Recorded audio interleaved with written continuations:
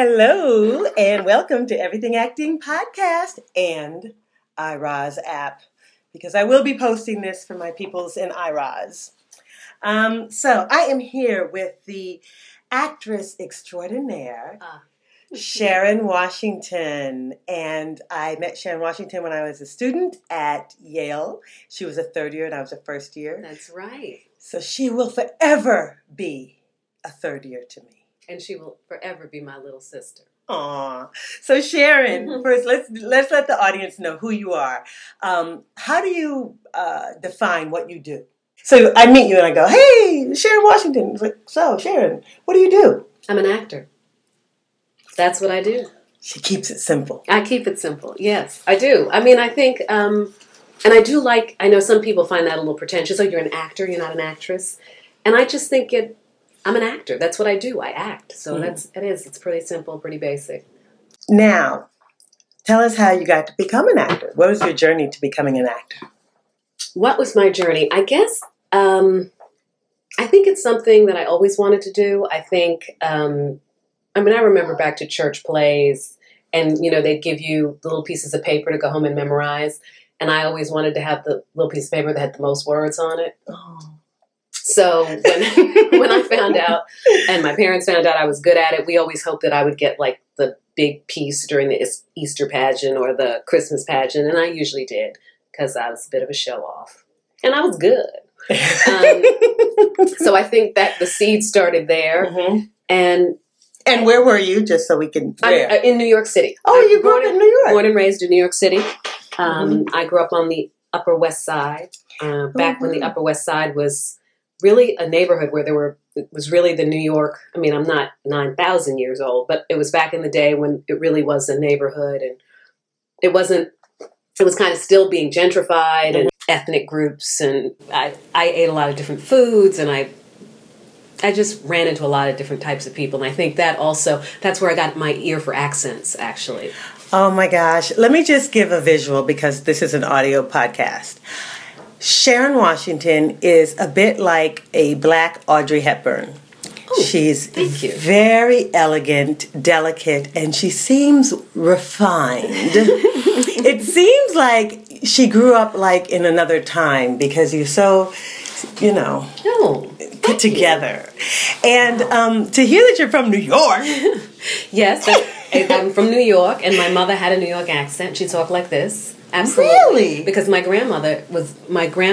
mother's mother was raised on Mulberry Street. So that's where African Americans at the time were down on Mulberry Street with a lot of the immigrants, and then the African American population moved to 99th Street on the west side. So I'm New York, way back New York. Where did you get all this, because it seems so natural to you, this good speech and poise? Where did that come from? I went to private school for 10 years in New York. So I went to Dalton. Oh. So yes, she went to finishing school. I did. I was around people who spoke very properly. I was around, I learned good English. And, it's interesting, as black actors, as black people moving through this world, we do speak a lot of different dialects, languages, depending on who we're with. The way I speak with my family is different than the way I speak when I'm in business, which is different. And I just think that's natural. That's just the way we are. And there's a whole other discussion to be had about, speaking correct English and whether that's right or not, or whether you're seen in a certain way as being not hip enough because you don't speak sort of like, you don't sound the way you're supposed to sound. But we can sound any way we want to sound. And that's who we are. A lot of your casting early on was certainly in classical plays. Yes. And do you think that had a lot to do with it? Absolutely. Absolutely. Is because I was very comfortable. And that's the reason Roz and I, Roz just said we went to Yale Drama School together. And that was one of the biggest reasons I went to Yale, was because I wanted to be able to go in that room and know I was as good as any, like, if you didn't want me for your Shakespeare or your Shaw or your Ibsen, it was because of something other than me not having the tools and not being able to speak the speech and not being able to do the meter and know what I'm talking about. So it worked. Full stop. She answered that question, honey. because she did it. She was very memorable as Anne to Denzel Washington's Richard III in The Park. What other? I also saw you in The Public in Measure for Measure. What other performances stick out for you? I remember one of the first jobs I did was I played a character called Violet in Man and Superman down at Center Stage, Baltimore Center Stage. And I was so excited to get that because it was a big deal, because it was seen as a great move in colorblind casting at the time. And it was Shaw and Stan Vojevodsky, who later went on to be the dean at the drama school, was the artistic director there at the time. He directed the show. And people kept asking him, it would always come up, well, why did you choose Sharon Washington? This is just a bold move of colorblind casting. And Stan said, no, she came in the room and she nailed it, and she was the right person for the job. And it really was a validation of all of that for me. It was a great thing for the theater. But so that was really exciting. It was this sort of grand production. I remember E.G. Marshall was in it. It was very lavish, and I got to wear all the fancy clothes that I wanted to wear that I never thought I'd be able to wear on stage, and the big hats. It was, and it was Shaw, and it was wonderful. So where'd you go to undergrad? I went to undergrad at Dartmouth.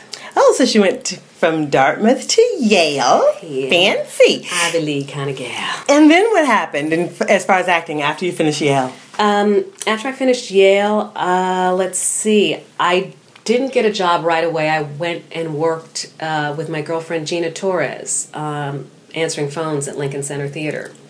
And which was actually really good training, because we got to see a lot of theater for free, and I got to sit in on a lot of rehearsals. I also got to do a thing which I always recommend to young actors, if you can, is to be a reader. And to be in that room and see what that room is like, and see what it's like to watch other actors audition. You can pick things up, you can know what to do, what not to do, how and just how difficult that process is, just an eye into the process of what's going on in the producers, directors' minds. I think it's just really, because it's not always about your performance and what goes on in that room. So anyway, sidebar. But so I got to do a lot of that. And then right after that, I got my very first show at Manhattan Theater Club, a Richard Wesley play called The Talented Tenth, which I was fired from.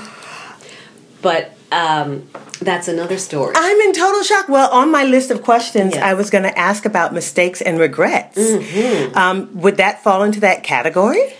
That would fall into the category of big learning experience. What did you learn? So tell me, set us up. What happened, and then tell us what you learned. It was my first big job, big audition. I was Manhattan Theater Club. It was Richard Wesley's new play. It was with it was with Michelle Shea and Roscoe Orman and Elaine Graham, and just these wonderful actors and actresses that I knew and admired. It was a big deal for me. It was Manhattan Theater Club, and I'm actually still friends with some of the people who were in the show. They were people I'd seen on stage before, these wonderful, very classic black actors, and it was this story that was very compelling. Anyway, long story short, I auditioned. Apparently, I blew them away in the audition. It was wonderful.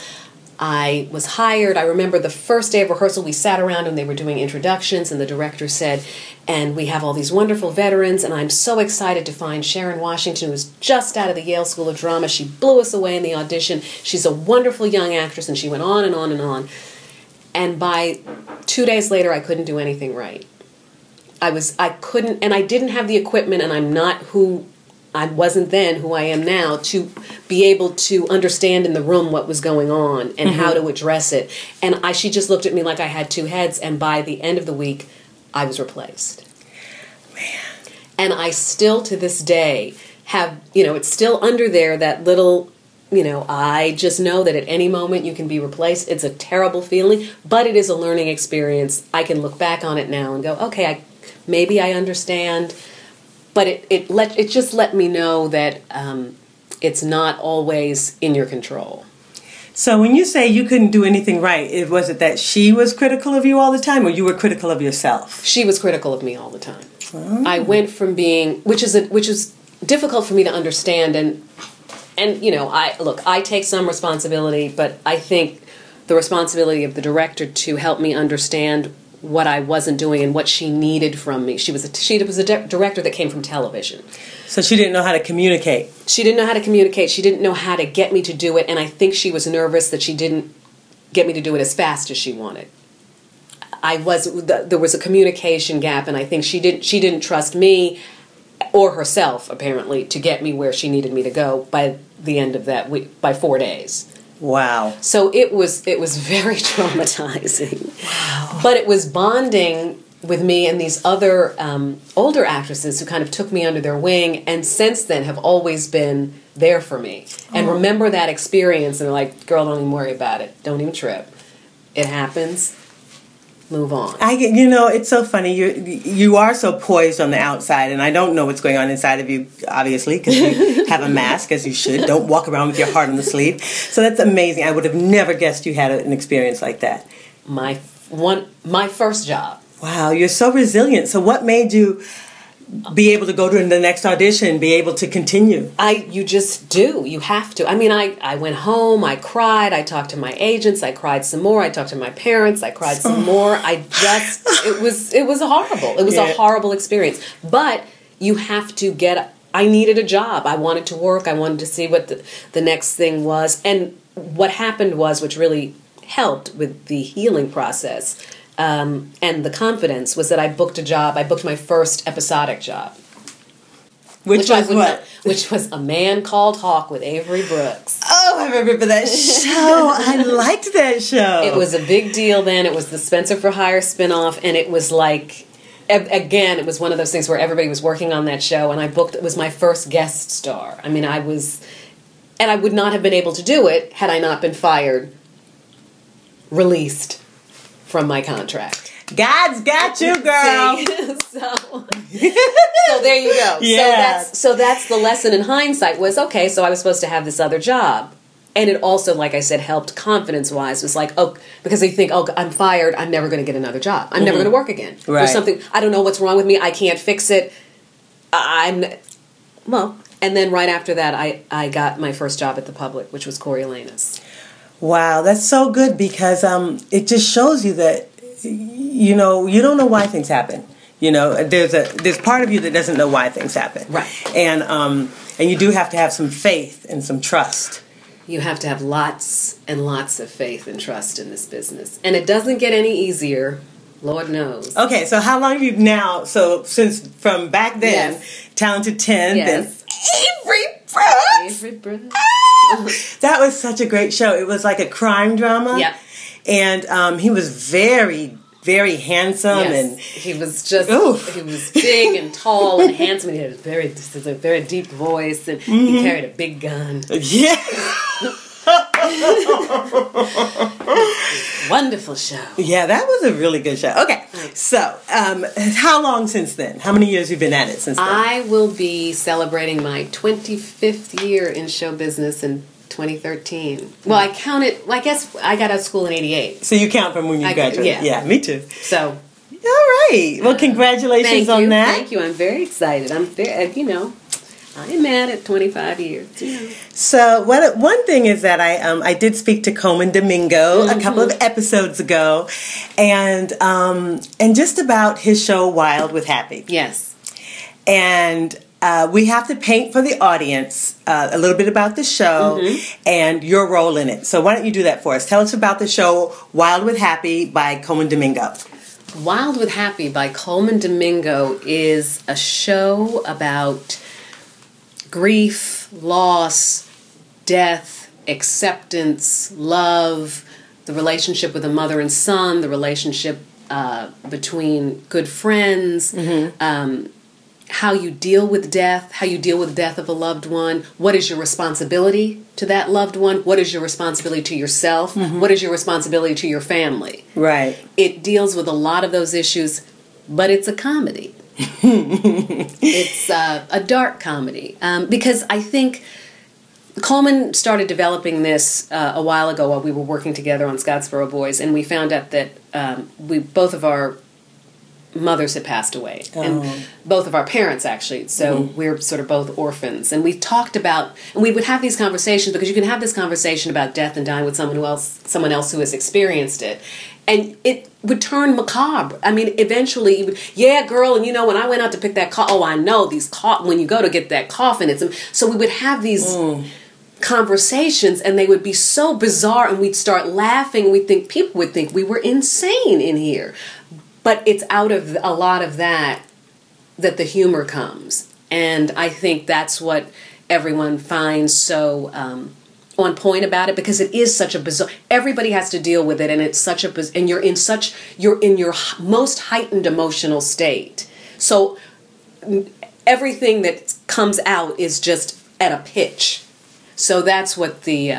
not to mention that you're actors. And not to mention... Right. It's going to it's going to be intense. It's going to be really intense.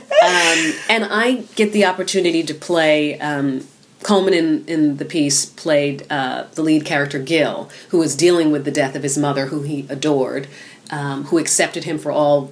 Gil is a gay man in his 40s who's having sort of a life crisis, but his mother accepted him for everything that he was, and he adored her. She's passed away, and he's now trying to deal with her death and what to do to honor her, and how burials and traditions. So I played his mother, Adelaide, but I also played his aunt, Glo, who was as accepting as his mother was. Aunt Glo was pretty much the opposite. She was much more the traditionalist Aunt Glo. She was very loud and very opinionated, and it was just a great opportunity to play two sides of a coin and two sisters. And I also get to play Cinderella. Okay, so this role was the role of a lifetime. Yes. A tour de force. I mean... I can't even explain it. You got to have as many lines as Rosalind is As You Like It. I mean, the woman never shuts up. Sure. And because you're playing three different characters, you play different, everyone's from Philadelphia, I think. Mm-hmm. And so we have some low status characters. Most definitely. Low status characters. And from someone who is known for their poise and sophistication, what was it like for you to come out of the closet that you have this side to you that is capable of, and this is, I know you can do comedy, but this was physical comedy. This was like, I have so many questions about that. First of all, did you have to get in shape, or were you already in shape? No, I had to get in shape. I was petrified because Coleman and I have been working together on this for probably a year before this. He finished it at Sundance in 2011, in April 2011, and then we did subsequent workshops at New York Theater Workshop, and then at Theater Works in Palo Alto, which there's actually going to be a production out there later this year. Are you going to be next year? We haven't. It's not official, but as far as I know, I think I plan on being If there. You are anywhere near Palo Alto, California, please, you must track down this show and see these actors in this show. This is incredible. So the role is very, very physical. So yes. You're on the stage almost the whole time, talking and moving. And so as we were working on it, and what happened is, because your playwright is living and is in the room with you, I would do something funny and he'd put it in the play. So I had to stop doing things because I said, you're not serious. And then Robert, our director, who was also with us from the very beginning, would then say, but now she's got to do that twice because we've got to establish that that's her pattern. By the end of this sort of development process, I knew that if I was going to do this 8 times a week, I had to go into serious training. So I did. You worked with a trainer? I got some advice from a trainer. Mm-hmm. We have a friend who's a trainer. I started doing some cardio, and it's so much cardio in that show. I put on extra weight because I'm on the slender side, and I'm very concerned with keeping my poundage, up. Yes. But so I had to put some extra weight on because I knew just by doing the role I was going to lose 8 pounds just doing it. So I just had to make sure before I went in that I was ready to go and that my breath was ready. I didn't want to lose my voice. I spent a lot of work, vocal time doing vocal work, exploring what was right for me and talking to singers. Mm-hmm. because I thought, well, what about maybe like operas? What's really strenuous? What people who sing like 8 times a week? Like, how do you do that? And if you have to sing really high and loud and belt, and how do you protect the?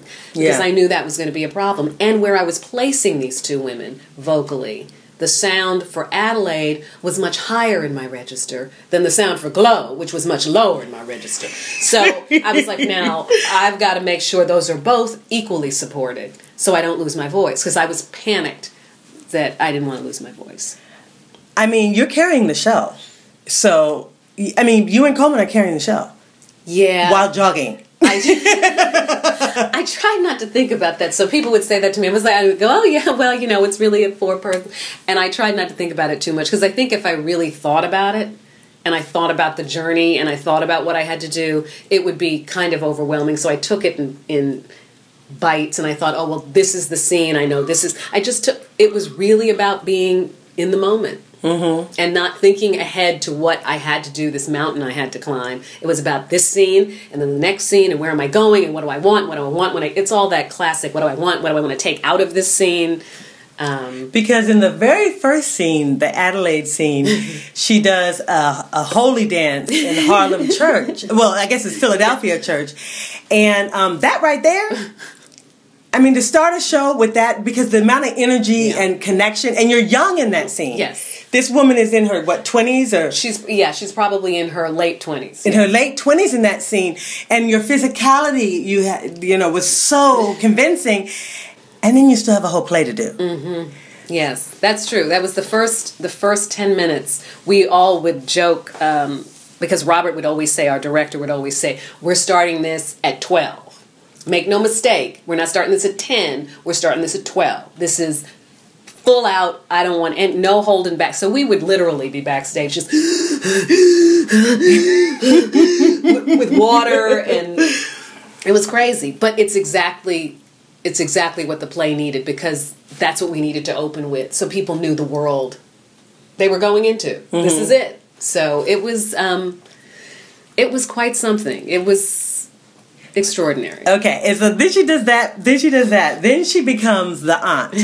And the aunt is hysterically funny, and a whole nother different physicality. Mm-hmm. Talk about the aunt's physicality. Aunt Glow, I think because of... again, Coleman and I talking about it and developing her, and I had a very specific idea in my head of what she looked like. She's based on women I know and love. We know these are the women I went to church with, mm-hmm. the aunties, the ones that told you to sit down and stop, that weren't your mother, but you knew doggone well you pay attention to them, because your mother would say, what does she tell you to do? Right. So I had a very specific image of them in my head, and then talking with the costume designer, Clint Ramos, and the wig and the velour jumpsuit she had on. It was the sneakers. You walk a certain way. Your center of gravity is a different. She had a fanny pack on, which literally changes where your center is, because suddenly you've got this other thing, so you're standing differently. I think that helped me find her.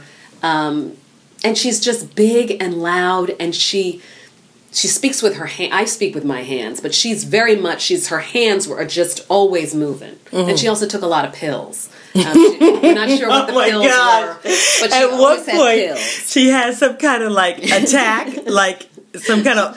she has it's an anxiety attack, but it's full blown anxiety attack, and she just needs. We're still not really sure what kind of pills she could take with the frequency she's taking them. I think the doctor just was like, here, just take these. They're probably placebo. They're not, mm-hmm. They're sugar pills. Yeah. But she just needs her pills.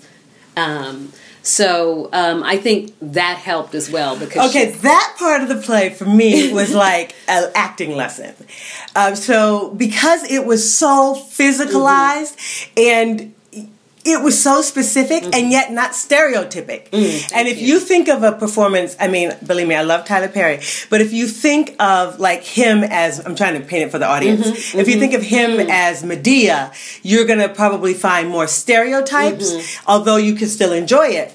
You were so truthful, but just as broad. And so that's really sophisticated acting. You know what I mean? Because it was recognizable, believable, specific, and big. Thank you. I mean, you took such a risk. Well, thank you. And I think I took the risk because, and I'm glad you brought that up, because I was, from the very beginning, I said, I do not want this to be, again, no disrespect to Tyler Perry, I don't want this to be Medea. I know who this woman is. That's the trap, is to make it Medea. Exactly. And with all due respect, I know these women. I love these women. I want to pay tribute to these women, not send them up. Right. So I think because I trust Coleman and because I trust Robert, I think I could go as far as I did because I knew they would never let it. I would voice my concerns. That's not too much. This is not. We're not laughing at them. We're laughing with them. I was constantly checking in, and I trusted them enough, and I trusted Robert's eye enough to know that he would never let me go that far. I mean, it was hysterical because what it was although it was true and it could have been, you were not making fun of them. It made you love them. It made you remember how quirky and charming that part of them can be. Yes. You know, when they're being a pain in the ass, all of a sudden your old auntie is kind of cute. Yeah. You know? Exactly. And that's, thank you. And that's exactly it. And I think what that is that it's if you know these women. Yeah. And I think because of the hours and hours we spent talking about these women, talking about our families, talking about experiences, it was very specific. It was specific. There may have been specific gestures that I took from, this sister or that sister, but it was generally a specific knowledge of this woman, gathered from different people. But it was true. And so you take this piece of truth and then you just pull it and stretch it and just make it a little bigger and a little bigger until the balloon pops. And the balloon never quite popped, but it was pretty big. Oh man, that was so awesome! It was the greatest night I've had in a theater in so long. I was just so blown away. Every aspect of this production was probably at the top of New York artistry. Thank you. I mean, and it's not about money, it was about creativity. Yes, absolutely. And passion. You could tell there was passion on that stage. Yes. I was so impressed. So let's talk about Cinderella. Yes. What was it like to play Cinderella, and how did you become Cinderella? It's every girl's dream. I mean, it's interesting. People would wait after the show and say how wonderful they thought the show was and how they enjoyed it. And to a person from probably aged 15 to aged literally 80, oh, but Cinderella. Because you captured her essence. Little girl. Your essence. There was a glow. It was perfection. Oh, thank you, Roz. It was because it was, again, it's taking something very specific. It was doing the research. It was watching Cinderella, the animated Cinderella, over and over and over again. And there's because we all know what that is. There's classic. There's little moves she has, and there's the way she speaks, and the way she looks at her little birds, God. The way she twirls. And it's all comes down to doing your research, being as specific as, no matter what you're doing, being as specific as you possibly can, and then. There's that kernel of specificity and truth inside all of the madness. It's grounded in some sort of specificity. So I think that's, and then when I saw, and what was also equally important was that they wanted Cinderella to be, for lack of a better word, not a black Cinderella, but because this was Adelaide, the mother, sister's fantasy, it should be how she imagined herself as Cinderella. Wow. So she's not the storybook, she's her version of the story. It's her dream. So she has blonde hair, but she has blonde hair that a black woman would have. Oh no, it's totally believable. It's because it wasn't about putting just yellow Cinderella hair on. No. But that was again the designers, the director, and Coleman being very specific about this was really a gift for little black girls who never saw themselves as Cinderella. It was like Mary J. Blige blonde or Beyonce blonde. It was believable. Yes. It was glamorous. Yeah. It was really, and I just thought that was, the care they took with that was really and the care they took with that was just like the care they took with every other little moment. Was that it was, again, very specific and very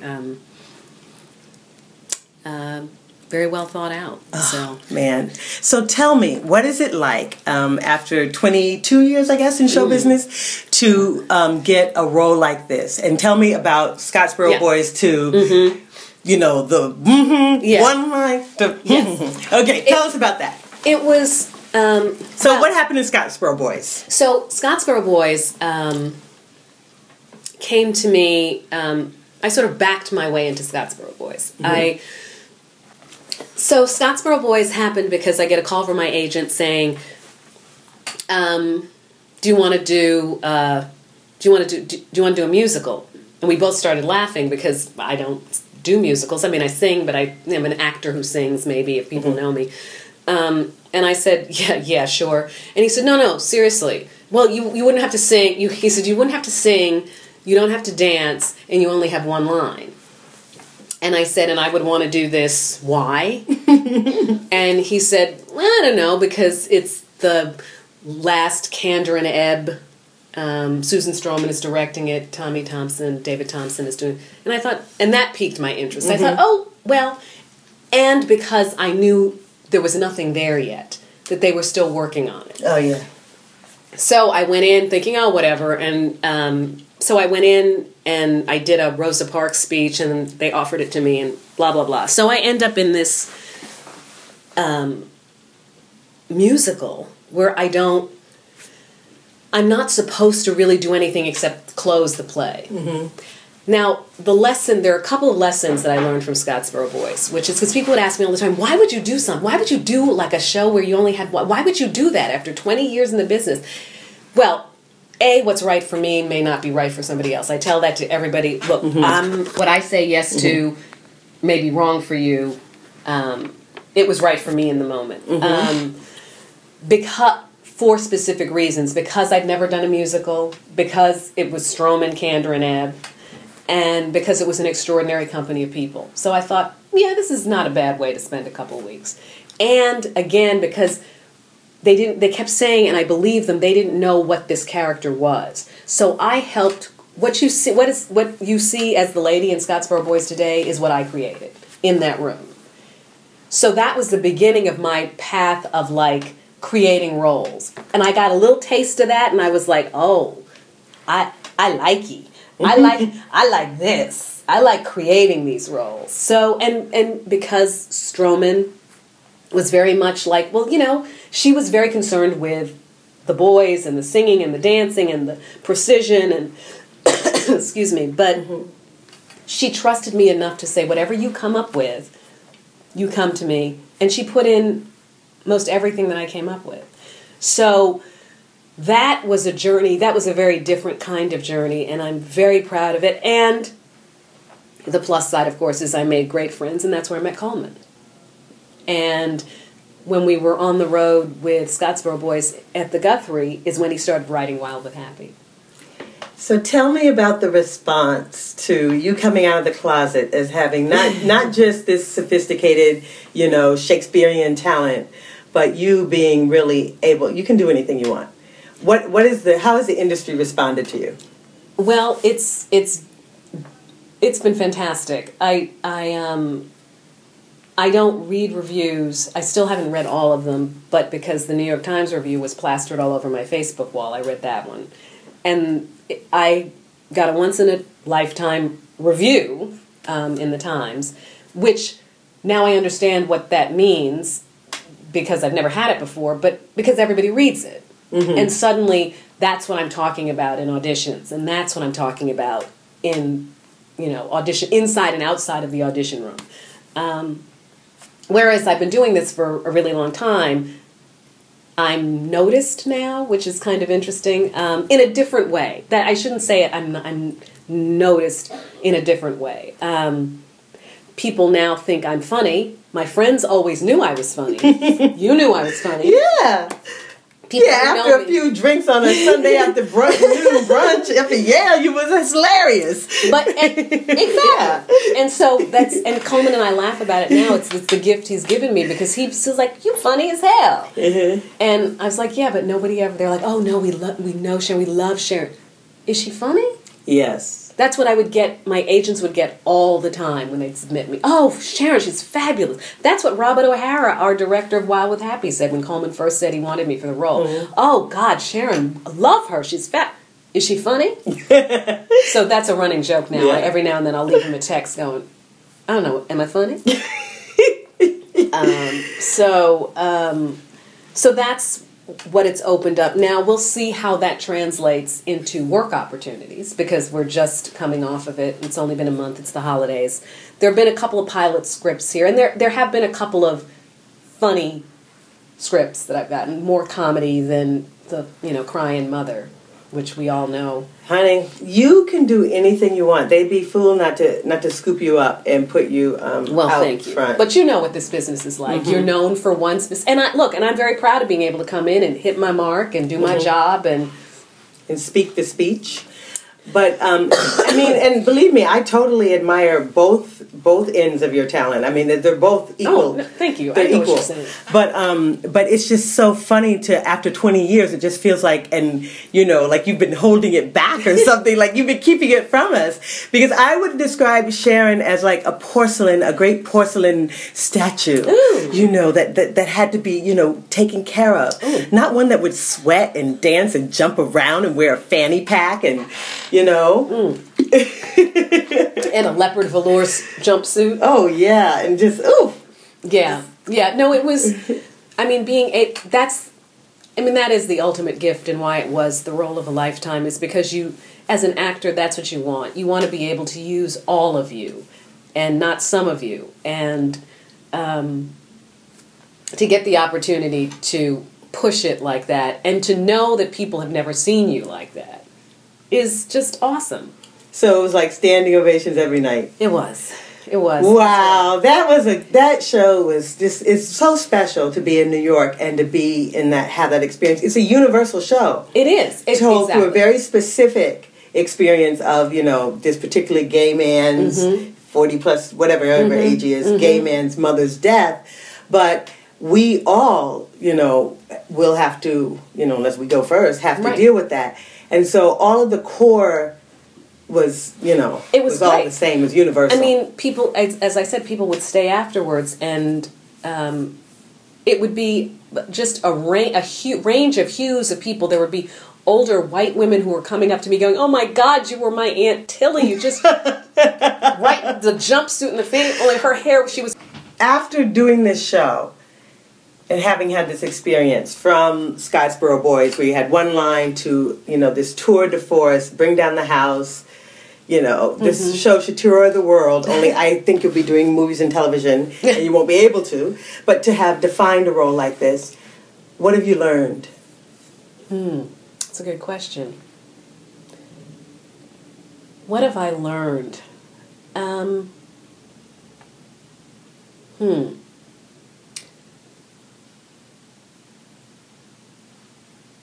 I've learned to trust my instincts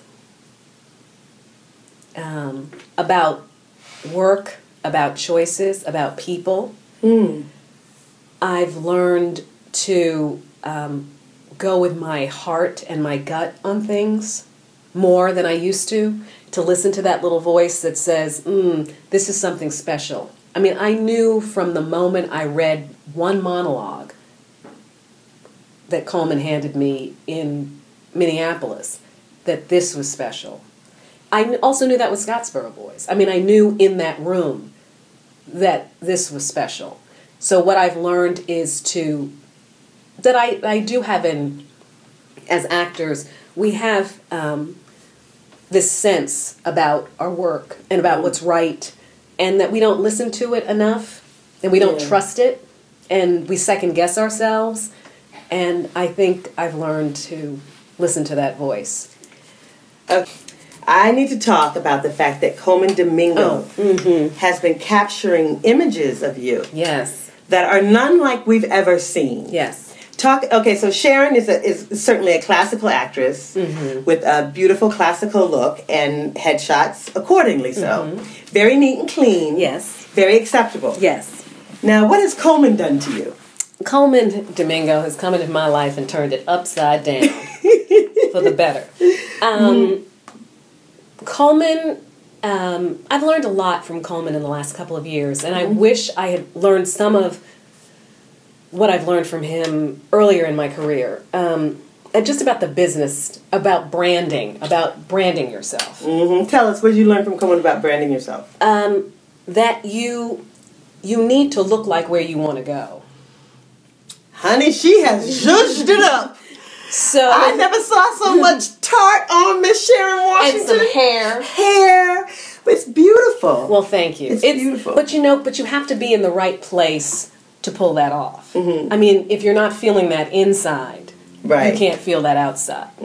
I think it goes hand in hand with where I've come in the past couple of years. Where I am as a woman, where I am as an actress, where I am being able to accept my body of work and being proud of that, and that I have been in this business for over 20 years, and that I'm really proud of the work I've done. Looking back, I'm like, wow, I've done some really cool stuff. I've done some really great work. So now I can start to shine with that on the outside, as opposed to sort of going, no, I'm just no, it's what I do. Because I think I came from the school, and I think it's not a bad thing, but I came from the school of you do your work. This